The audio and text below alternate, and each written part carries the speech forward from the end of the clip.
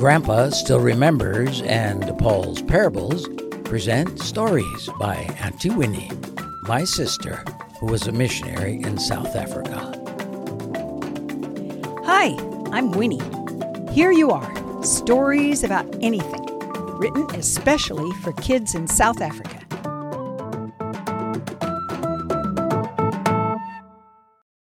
Beginnings, Episode 12.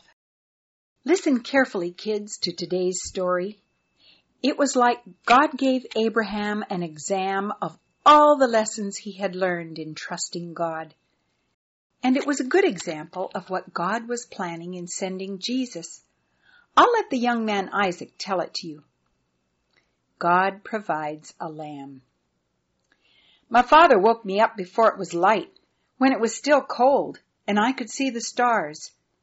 I remembered today was the day we were starting out to climb Mount Moriah.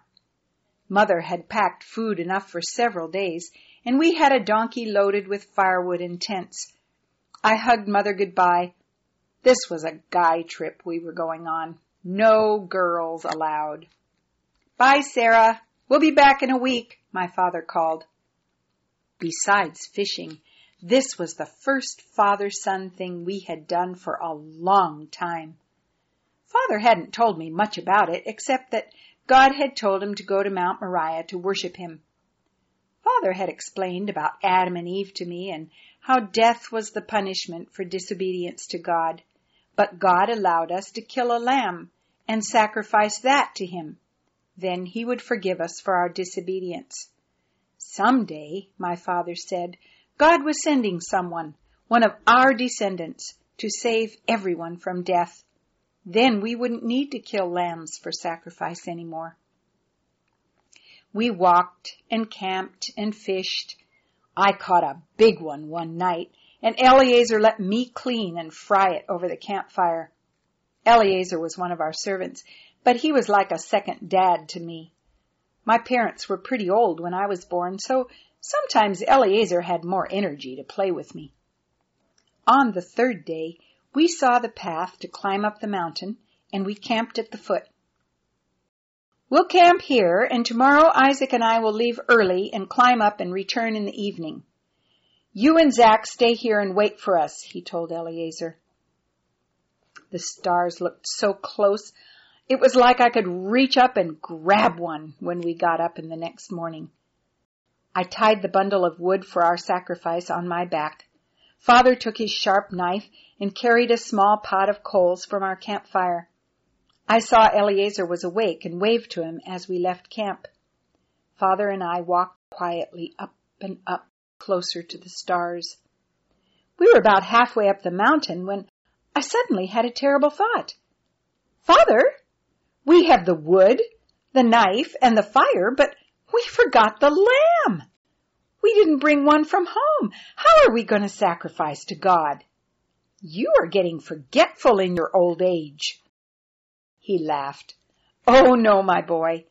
You are the forgetful one. What took you so long? I didn't bring a lamb because God is going to provide one. He looked a little sad when he said that, and I didn't understand then, so I let it drop, and we kept climbing.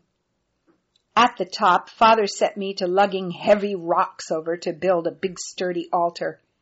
When we got that done, we laid the wood flat on top, and I kept looking around for that lamb God was going to provide. Nobody's flocks were going to stray way up here on top of the mountain.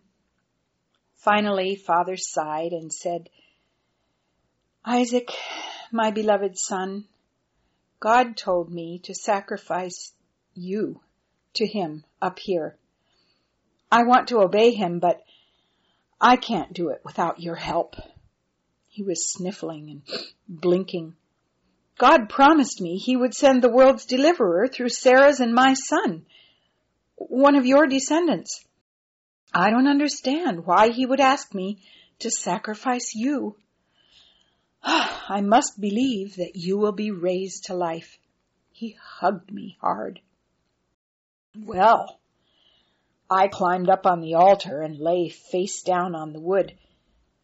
You better tie my hands, Father. I'm not feeling so brave." I felt his tears falling on me as he tied my hands. He reached for his knife. Suddenly God called, "Abraham! Abraham!" "I'm here, Lord." "Don't kill your son. You have showed me your love for me in giving him back to me." I sat up. "Oh, look, Father, there's a mountain ram caught in the thicket by his horns. God did provide a sacrifice." We caught that ram and offered the most wonderful burnt sacrifice to God. As we walked down the mountain, God called again. This time I heard his promise. "Abraham, I am going to multiply your descendants like the sand on the shore and the stars in the sky. Because you have obeyed me, your descendants will bring blessing to all nations on earth." We called that place Jehovah Jireh. God will provide. Now, isn't that a great story of courage and faith? Listen again to hear about a wife for Isaac. Bye now. This is Auntie Winnie.